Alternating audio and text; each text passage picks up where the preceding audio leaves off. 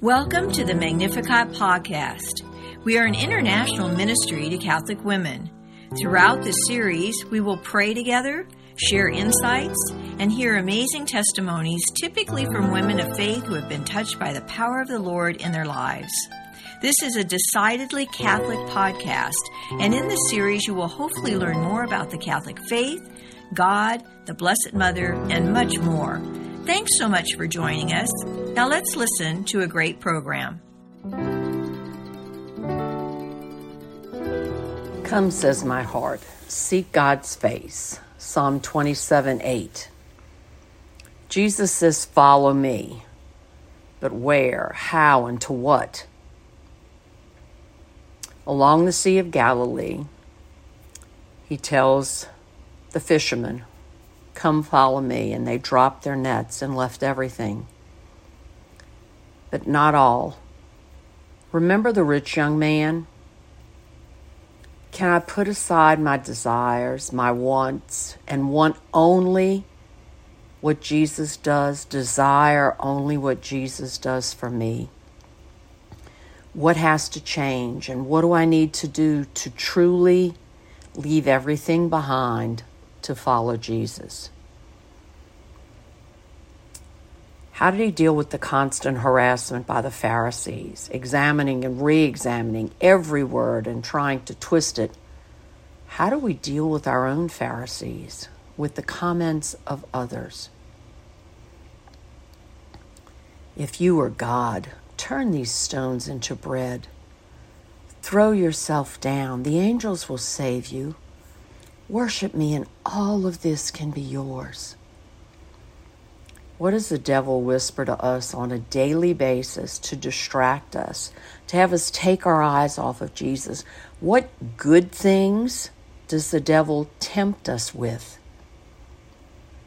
If we're not following Jesus, who are we following? Do not let the sun go down on your anger. Forgive your brother 70 times 7, Matthew 18:21. Now, this is a hard one, Lord. Do you know what they said? Do you know what they did? Yes, he does. And he still says, forgive them. Peter, do you love me? In spite of the not denials, do you love me? And as he hung dying on the cross, Father, forgive them. They don't know what they're doing. And the agony in the garden. Father, if this is possible, let this cup pass. Not my will, but yours be done. Your will, not mine, but yours, and yours alone. Well, I've decided to follow Jesus. Why do I think my call's results will be any different than Jesus's were? If he had difficulties, why do I think it's going to be a bed of roses when I follow Jesus? I seem to forget that roses have thorns. In Sirach 2, 1-6, it says, my child, when you come to serve the Lord, prepare yourself for trials. Be sincere of heart and steadfast. And do not be impetuous in time of adversity. Cling to him. Do not leave him, that you may prosper in your last days. Accept whatever happens to you.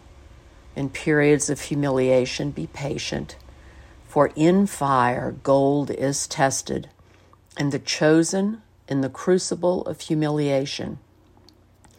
Trust in God, and he will help you.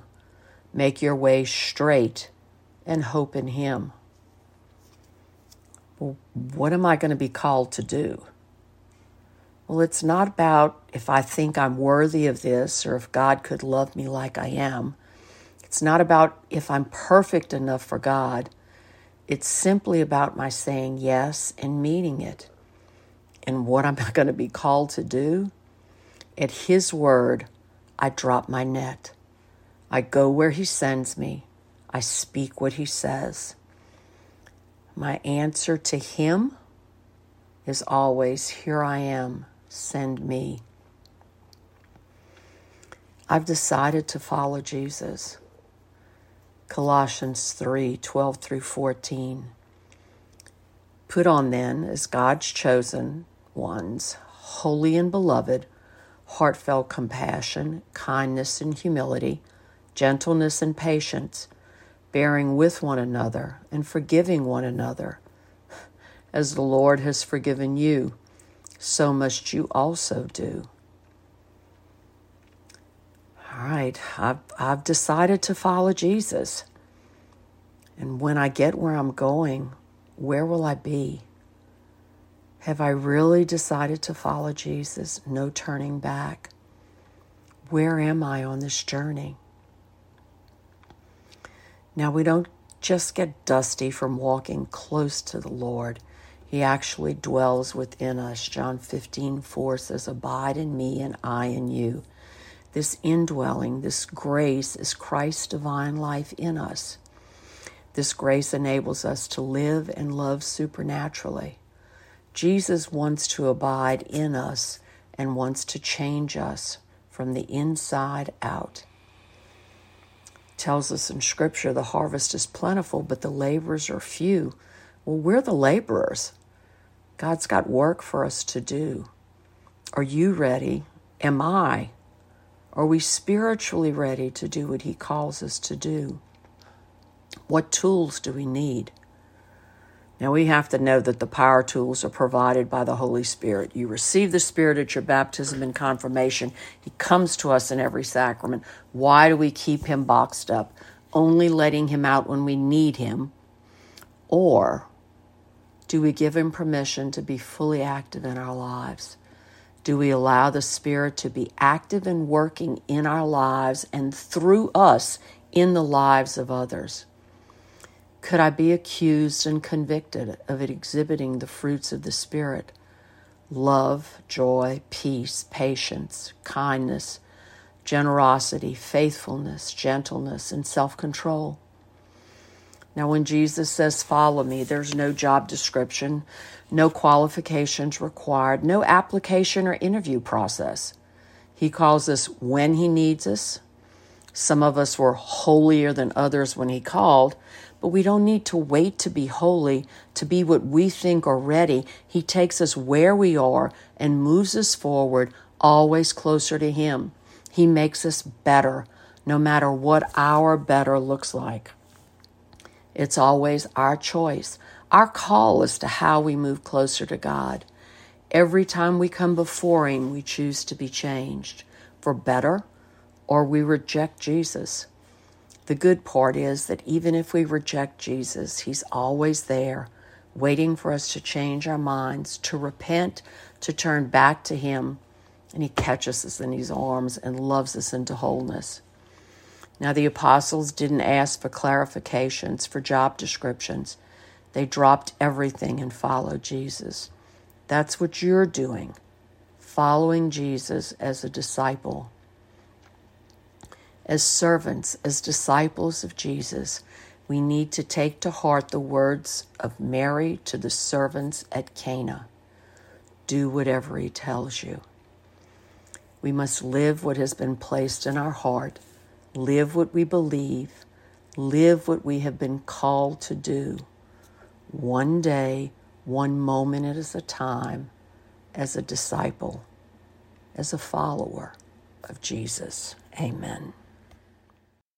To more fully participate each week, you may visit the St. Dismas Guild website at stdismasguild.org. That's stdismasguild.org to either purchase the Bread of Life Bible Study book or download the complimentary lessons.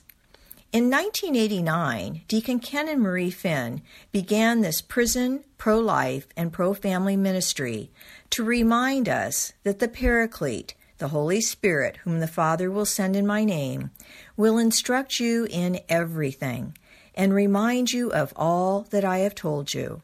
John 14, verse 26. God bless. Thanks so much for listening to this Magnificat podcast. Have you been touched by our time together? If so, for more information or to find a Magnificat chapter near you, go to our website at magnificat-ministry.org or visit us on social media. We would love to hear from you. You can also email us at magnificatcst@aol.com or call 504-828-MARY, M-A-R-Y. Until the next time, may God bless you.